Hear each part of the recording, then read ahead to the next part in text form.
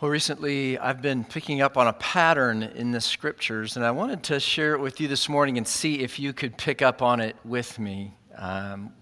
Listen closely for a recurring theme in this group of scriptures that we're going to look at next. Deuteronomy 7 says, "Know therefore that the Lord your God is God, the faithful God, who keeps covenant and steadfast love with those who love him and keep his commandments to 1,000 generations." Mark 12, someone asked Jesus, which commandment is the most important of all? And Jesus answered, the most important is, "Hear, O Israel, the Lord our God, the Lord is one, and you shall love the Lord your God with all your heart and with all your soul and with all your mind and with all your strength."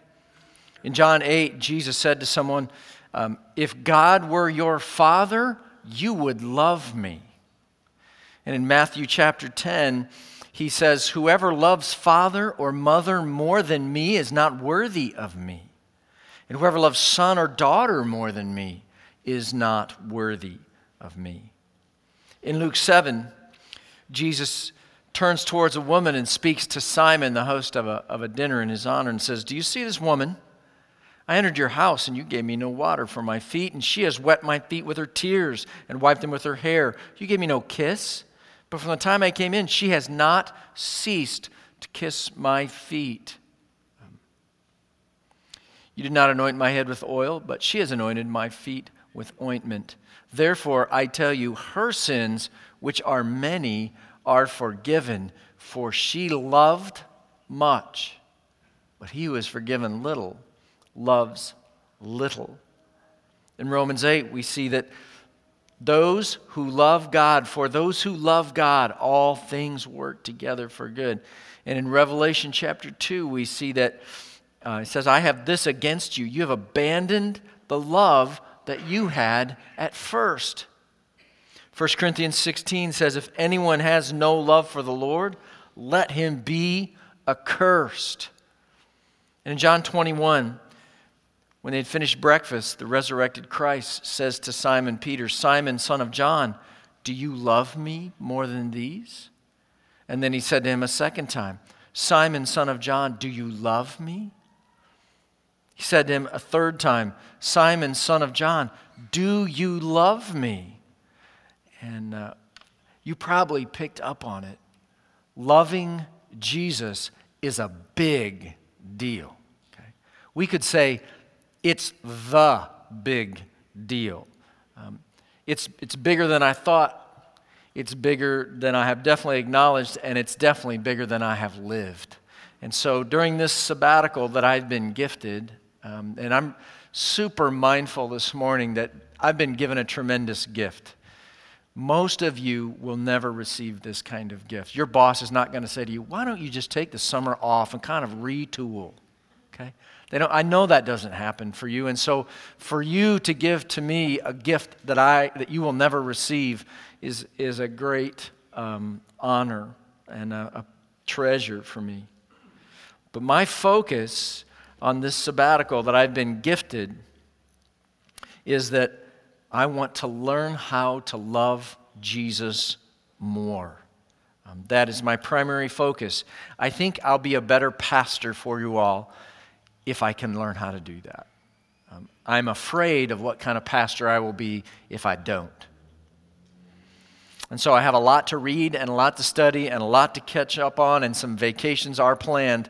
But this sabbatical for me is not just a time to rest. It's a time, I hope it'll be a powerful tool for me to become a better pastor as I seek God and learn how to love Jesus more. So the question that I'm going to bring to you this morning out of the book of Hebrews is just this: would you like to join me? Okay. Not on my sabbatical. I know you'd all love to join me on my sabbatical. But would you love to join me in learning how to love Jesus more?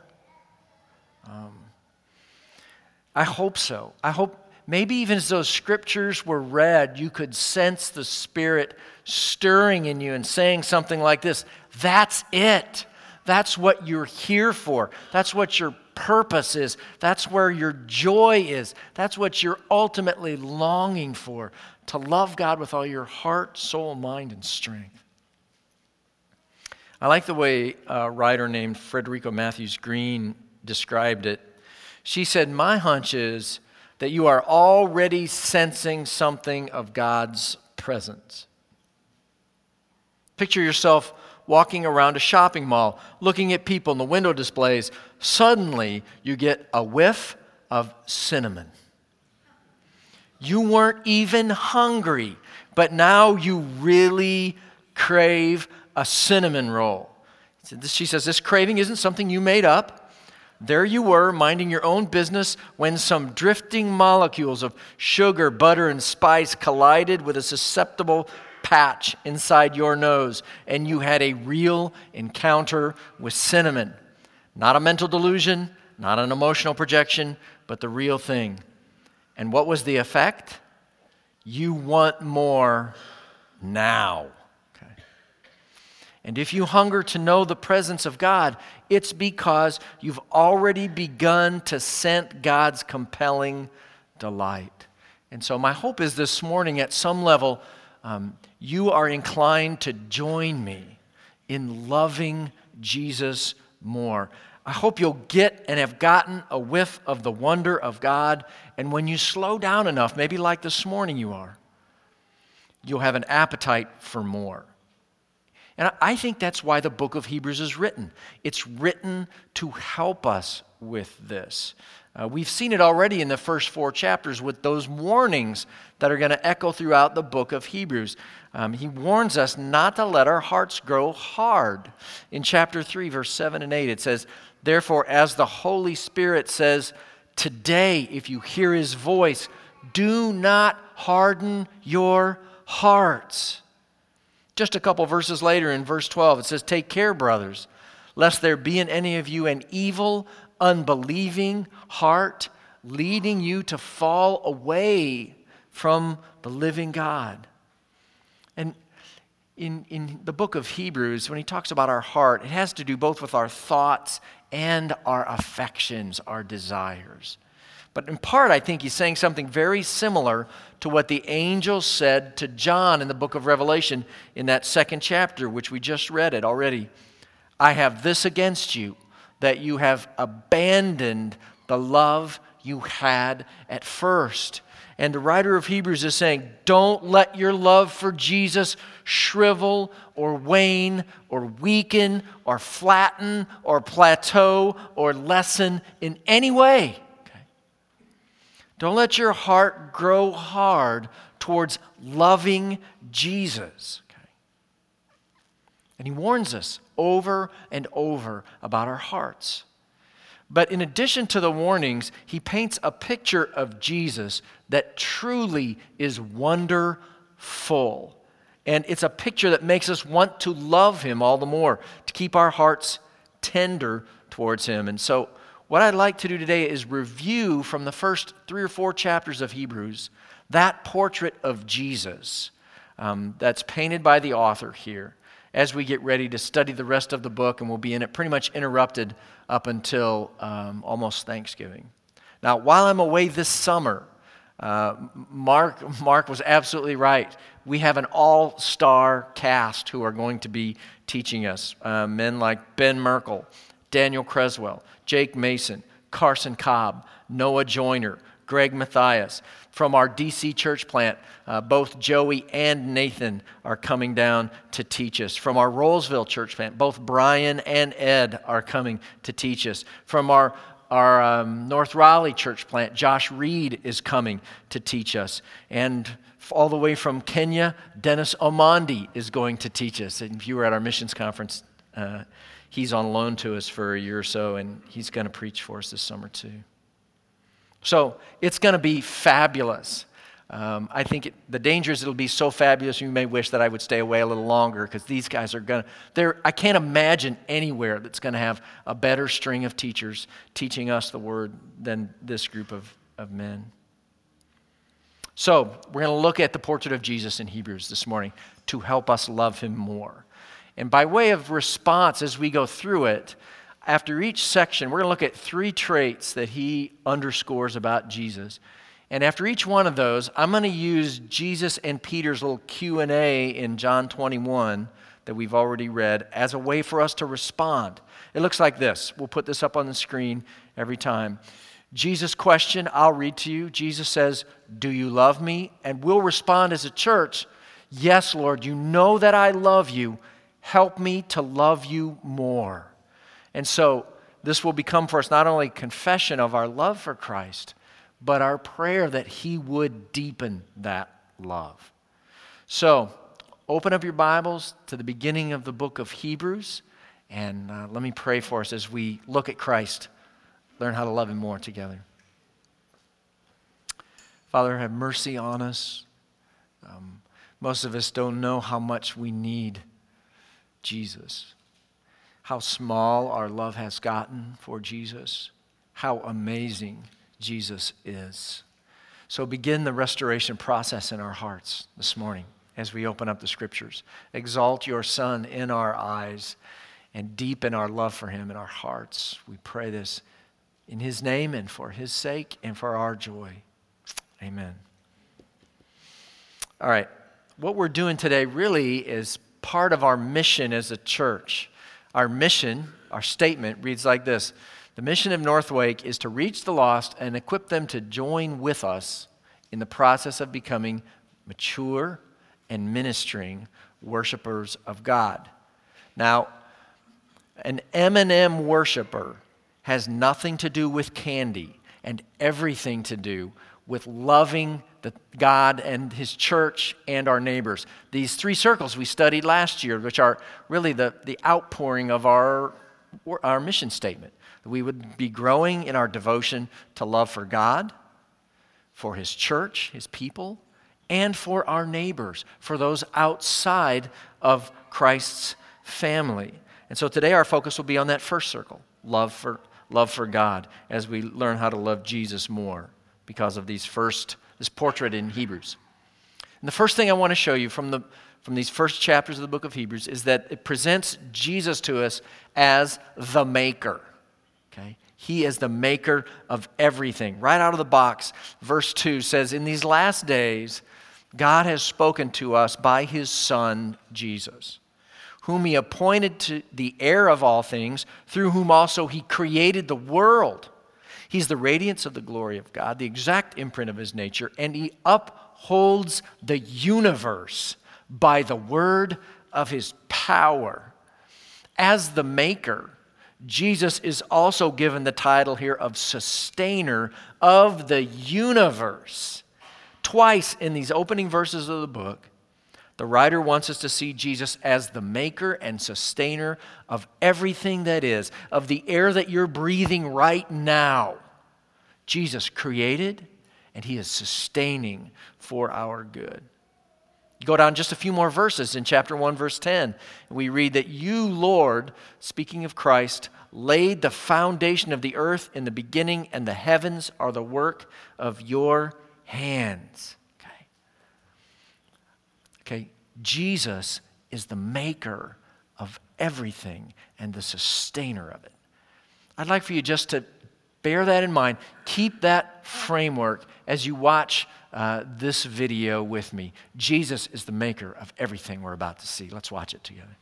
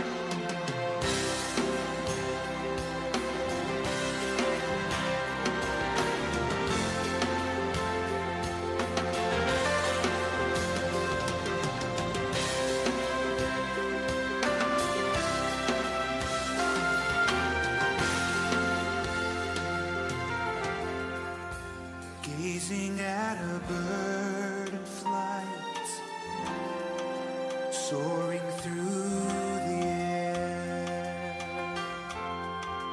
lying down beneath the stars. I feel your presence there. I love to stand at ocean shore and feel the thundering breakers roar, to walk through golden fields of rain, 'neath endless blue horizons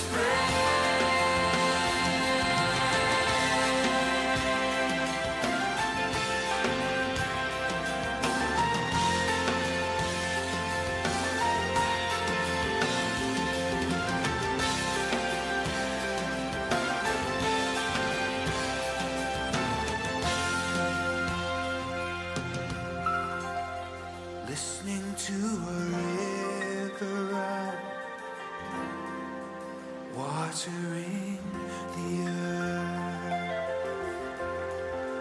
fragrance of a rose in bloom, a newborn's cry at birth.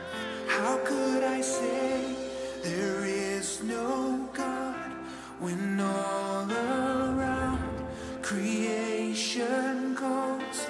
A singing bird, a mighty tree, the vast expanse of open sea. I love to stand at ocean shore and feel the thundering breakers roar, to walk through golden fields of grain, 'neath endless blue horizons frame.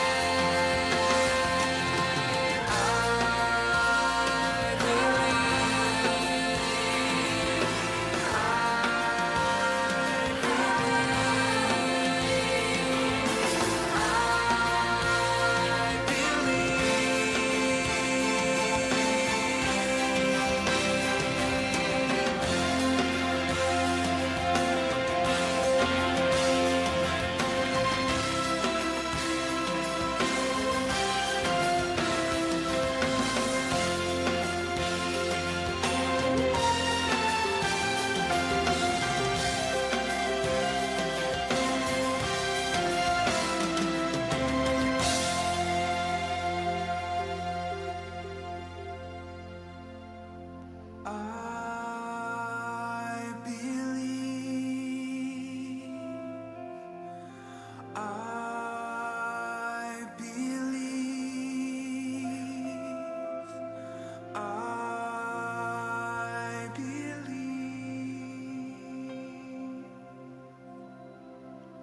just like a child.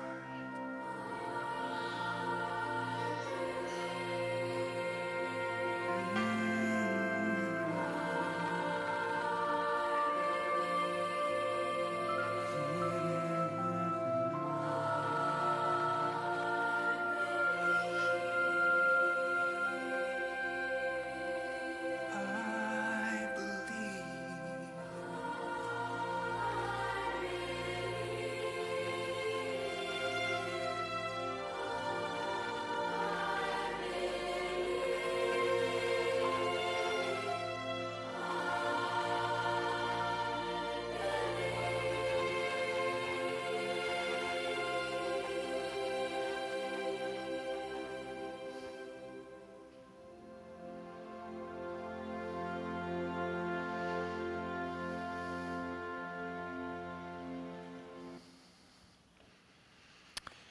See, I believe that Jesus made it all. Everything we saw, everything we experience every day, Jesus is the maker of it all, according to the book of Hebrews. And it's easy for us to miss this in our busyness. We miss the whiff of cinnamon that comes to us from creation, to get lost in the wonder of God. I think it'd do us well to adopt the attitude of the people that attend a conference called the Boring Conference. It happens in England. It is, as it says here, a one-day event that seeks to make the mundane interesting. Past events have featured talks on sneezing, German film titles, inkjet printers, and the history of lampposts. Other topics include, again, sneezing, toast, the sounds made by vending machines, the shipping forecast, barcodes, yellow lines, inkjet printers of 1999, ice cream van chimes, how to cook elaborate meals with the equipment found in hotel bedrooms, and similarities between 198 of the world's national anthems. There's a guy that gave a talk about electric hand dryers. He was so excited about them, he had a Dyson Airblade installed in his own bathroom. You know those things where you dip your hand in and it blows off? They're so cool. But anyway, that's what the conference is about. Finding something interesting. The conference is sold out every year. Finding something interesting in subjects considered to be trivial and pointless, but when examined more closely, reveal themselves to be deeply fascinating. You know, I experienced this morning on my boring drive in from Youngsville. Okay, roll the windows down. It's a beautiful morning. Before I get out of the neighborhood, there's a mockingbird imitating everything that he's ever heard going off in the neighborhood. I come out farther. I turn down John Mitchell, headed out towards Capitol, and I see the gray sky pops open, and the first rays of sun light up a blue patch with orange clouds. It just makes me smile that Jesus would be so kind to give me gifts like that on my boring drive in to church this morning. Leonardo da Vinci once observed that the average human looks without seeing, listens without hearing, touches without feeling, eats without tasting, inhales without awareness of odor or fragrance, and talks without thinking. Okay. But not Da Vinci. Da Vinci, this quintessential Renaissance man, called the five senses the ministers of the soul. And Hebrews tells us that every day, all day, we are experiencing the handiwork of Jesus all around us, ceaselessly, wondrously. Every grandson, every sunset, every musical note, every bird's song, every scintillating taste, every refreshing breeze, every drop of water. Jesus is the maker. I like the way Pastor Ed Dobson puts it. In the fall of 2000, doctors diagnosed Ed Dobson with ALS, which is also known as Lou Gehrig's disease. It is an incurable and fatal disease, and the doctors gave him 2 to 5 years, predicted that he would spend most of that time in a disabled condition. And so shortly after he was diagnosed, he wanted someone to anoint him with oil and pray for healing. And he wanted someone to pray who really believed in healing. So Ed invited a friend who was a Pentecostal pastor who had regular healing services to come over and pray for him. And this is how Ed described what happened. He said, "It was one of the most moving evenings of my entire life." He began by telling stories of people, the pastor did, stories of people who he had prayed for who were miraculously healed. And then he also told stories about people he had prayed for who were not healed and who had passed away, receiving their ultimate healing and final healing from Jesus. Before he prayed for me, this is the advice he gave to Ed Dobson. He said, "Don't become obsessed with getting healed, Ed," he said. "If you get obsessed with getting healed, you will lose your focus. Get lost instead in the wonder of God. And who knows what he will do for you." He said, "This is some of the best advice I have ever received, and since that night I've been trying to get and stay lost in the wonder of God. Because for by him all things were created in heaven and on earth, visible and invisible, whether thrones or dominions or rulers or authorities, all things were created through him and for him. And he is before all things, and in him all things hold together." Jesus is our maker, and this is what he asks of us. "Do you love me?" And we say, "Yes, Lord. You know that I love you. Help me to love you more." Now, the early chapters of Hebrews teach us another wonderful thing about Jesus. He is our maker. He is also our revealer. In other words, he shows God to us. By looking at Jesus, we can truly know what God is like. And the very first verses of the book set the stage for this. Long ago, at many times, and in many ways, God spoke to our fathers by the prophets, but in these last days, he has spoken to us by his Son, whom he appointed the heir of all things, through whom also created the world. He is the radiance of the glory of God and the exact imprint of his nature. So as the rays are to the sun, as the mold is to the coin that bears the imprint, so the Son is to God exact, precise, accurate, true, revealing the Father to us. And the New Testament teaches this everywhere. In John chapter 1, it says, "No one has ever seen God, the only God, who is at the Father's side," that's Jesus, "has made him known." In John 14, Philip says to Jesus, "Lord, show us the Father, and it's enough for us." And Jesus said to him, "Have I been with you so long, and you still do not know me, Philip? Whoever has seen me has seen the Father." In Colossians, Jesus is described as the image of the invisible God, the firstborn of all creation. In Philippians, Christ Jesus, though he was in the form of God, did not count equality with God a thing to be grasped. See, Jesus came to show us the Father. He is the radiance of the Father's glory, the exact imprint of his nature. He is the way, the truth, and the life. No one comes to know the Father but through him. And he shows us God as only a son can. Right? Hebrews identifies Jesus as God's Son repeatedly. Chapter 1, in these last days, he has spoken to us by his Son.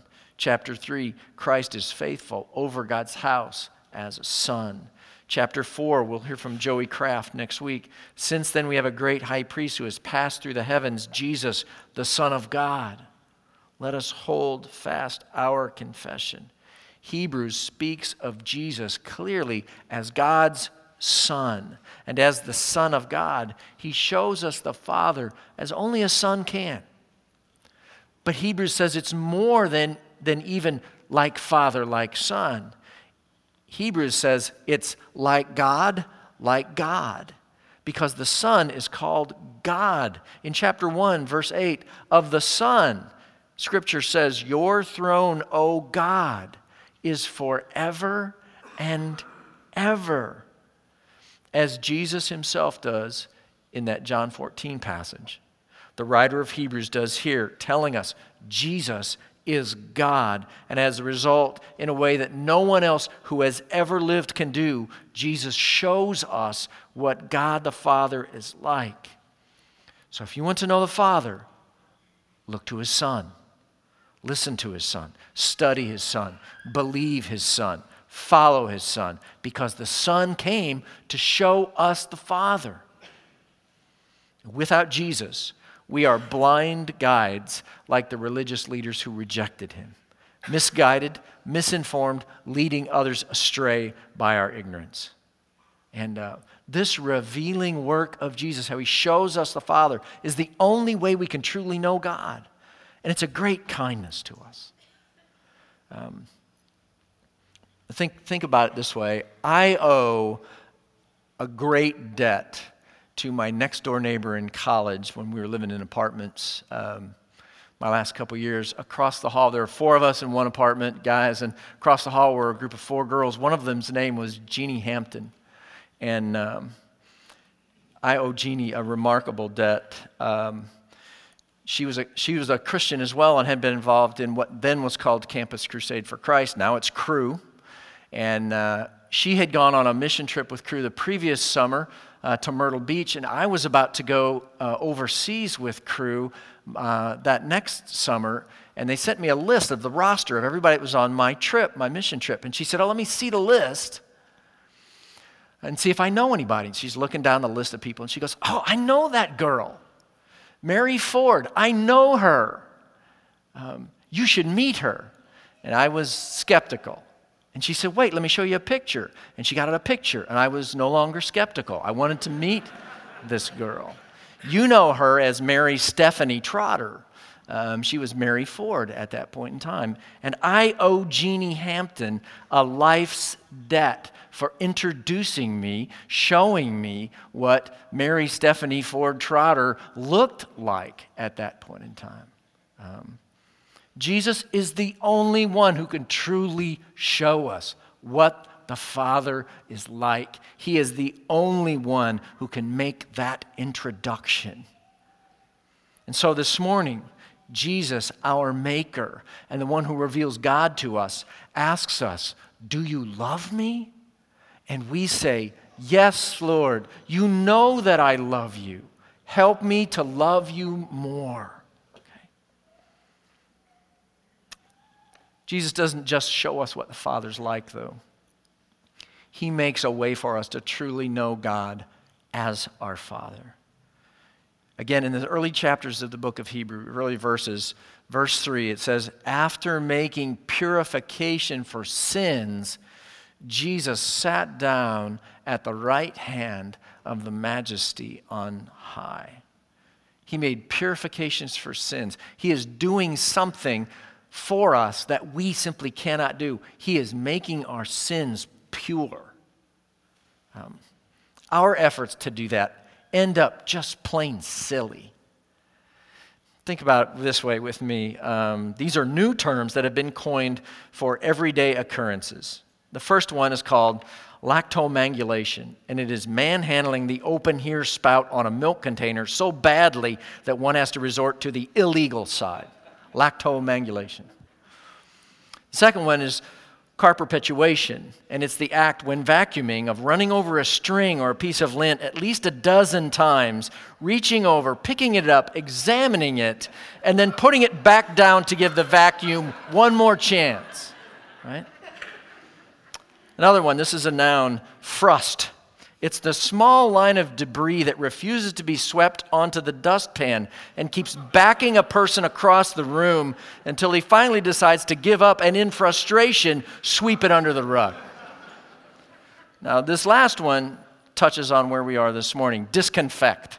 It is to attempt to sterilize a piece of candy you dropped on the floor by blowing on it, assuming this will somehow remove all the germs.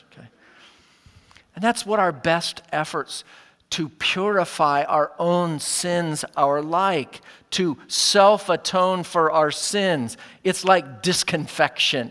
It's like blowing on a drop piece of candy. It's really just wishful thinking because the scriptures are clear. We simply cannot atone for our own sins. We cannot render ourselves pure.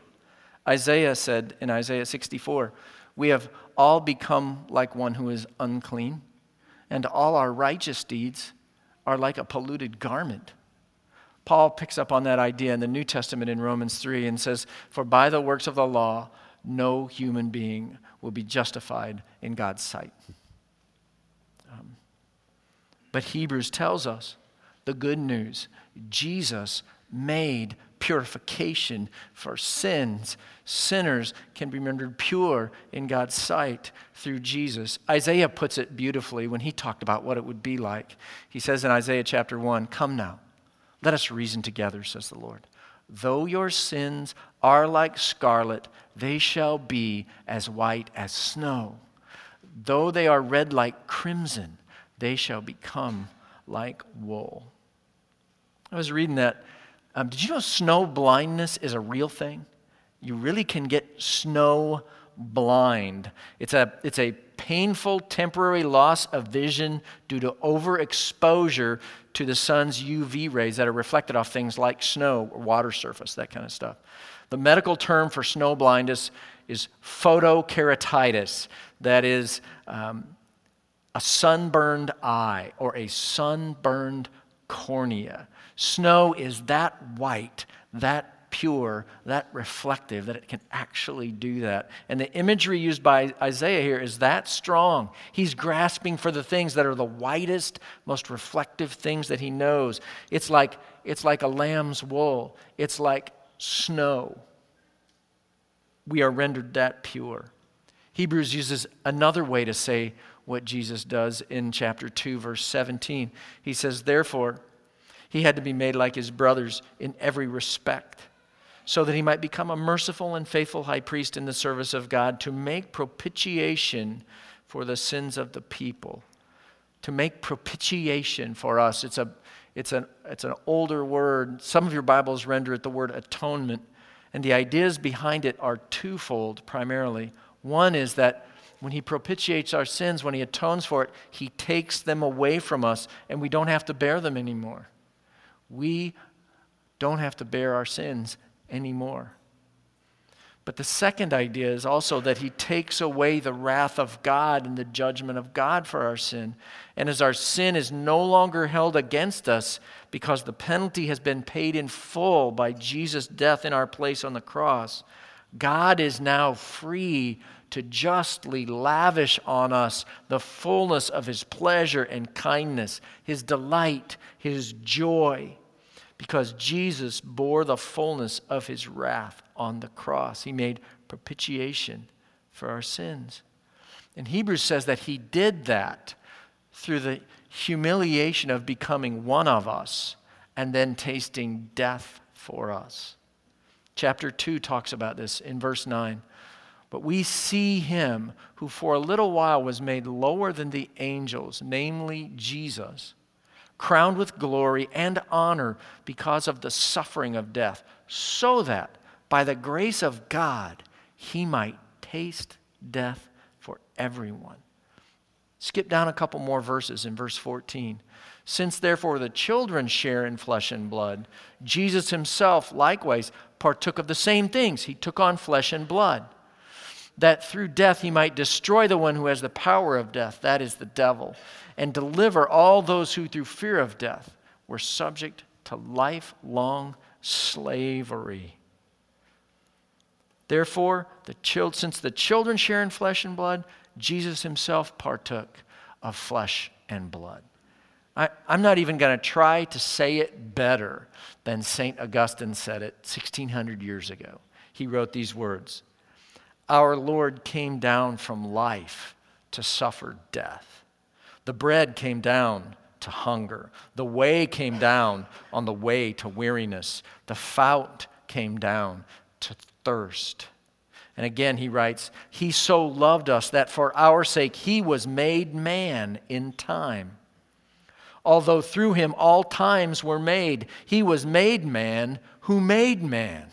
He was created of a mother whom he created. He was carried by hands that he formed. He cried in the manger in wordless infancy. He, the Word, without whom all human eloquence is mute.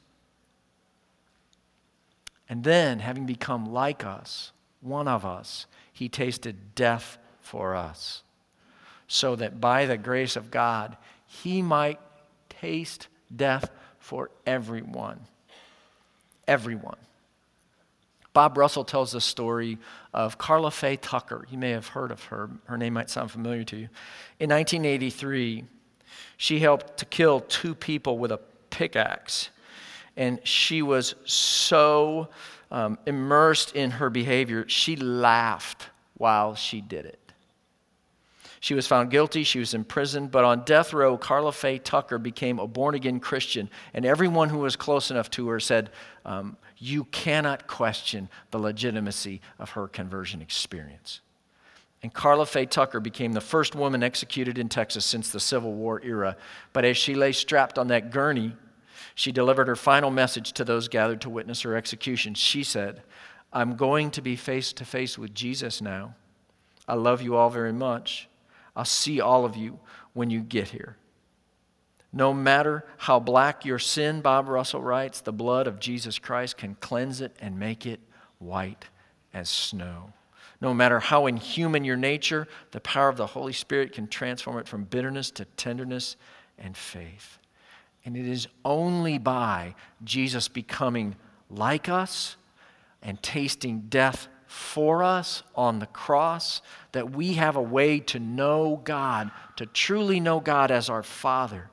Only He can make purification for all our sins The worst of our sins, the darkest, most secret of our sins, he can purify. And so Jesus, our maker, the revealer, our Savior, who became one of us and tasted death for us, asks us, do you love me? And we say, yes, Lord, you know that I love you. Help me to love you more. Okay. So, this is what I'm going to be thinking about and studying and praying about this summer while I'm away from my usual responsibilities here at the church. My overarching priority personally is to draw near to God in such a way that I love Jesus more. Would you like to join me? All right, brother. I hope you will. I hope you can sense the Spirit of God inviting you into this morning. I hope you're catching a whiff this morning in a way that makes you want to know Jesus better and love him more. He is our maker, our revealer, our Savior. And he is worthy of our best love, our deepest love, our most fervent, passionate, wholehearted love. To close our time in the scriptures this morning, I'd like to end it a little differently. I'm going to ask a couple of our elders who are in the room to come up and lead us in prayer for me and for anyone who has a sense that you want to join me this summer in seeking to know Jesus better and love him more. And if you sense that this morning, I'd like to encourage you to come down front in just a minute and join me. And I know that, when you say, who wants to love Jesus more? That's kind of like saying, who doesn't like their sin? Everybody raises their hand, right? And so I know that this morning, if I only want you to come down front for prayer if you sense God is really inviting you and drawing you into a response to what he's been saying this morning, that you want to know him better and love him more. And you're willing to pursue that this summer with me in your own way, in your own time. And so if you'll stand, I'm going to come down here, and I've got a couple elders in here who are willing to pray for us.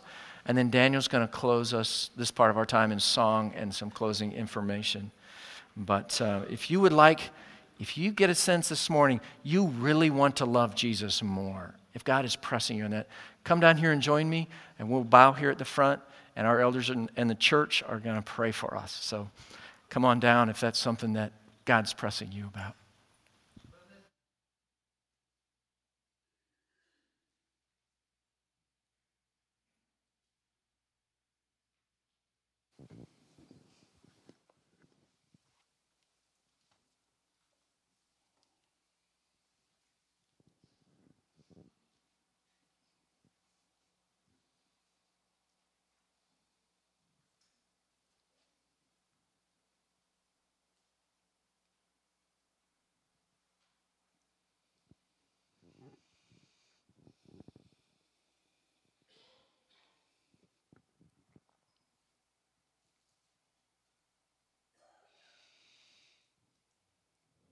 Merciful God, gracious Master, Jesus, creator of all things, sustainer of all things,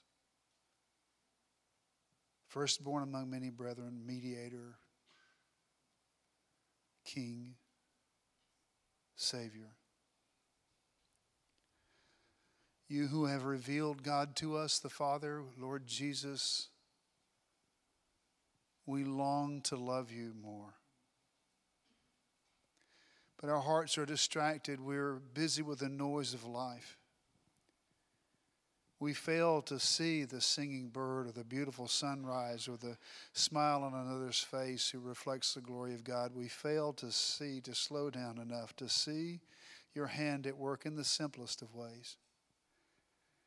And we fail to trust you, Lord. We fail to trust that in tragedy and in good that you are the creator of all these things and that you are using these things for our good. We fail to believe that your word speaks truth to us when it says that you will never leave us or forsake us, that you dance over us with singing,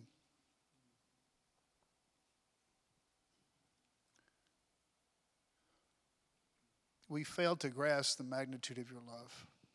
The people with whom you have surrounded us, who love us and love you and encourage us to pursue you.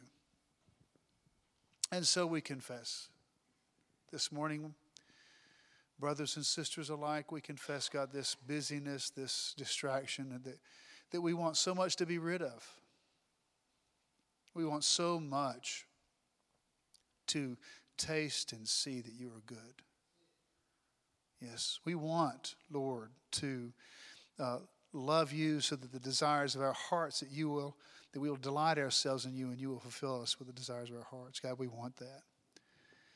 And so as Larry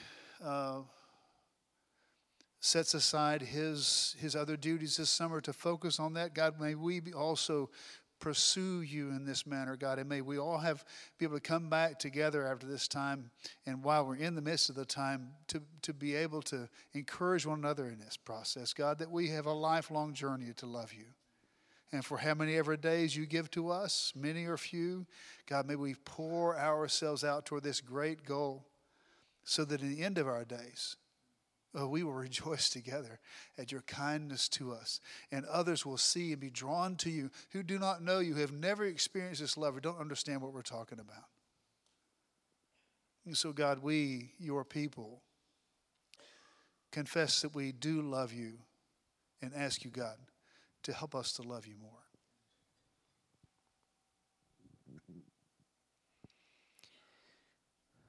When we consider your heavens, the work of your fingers, when we consider the moon and the stars which you have ordained, what is man that you are mindful of him? Yet you've shown us your love in this, that you would send your one and only Son into this world, that we might live through him. It's not that we have loved you, Father, but that you have loved us. And you have sent your Son to be the propitiation for our sins. So if you have so loved us, God, help us to love one another. God, help us to love you. Grow in us a great affection and a great awe of you. Help us to love you better. I love you, Lord.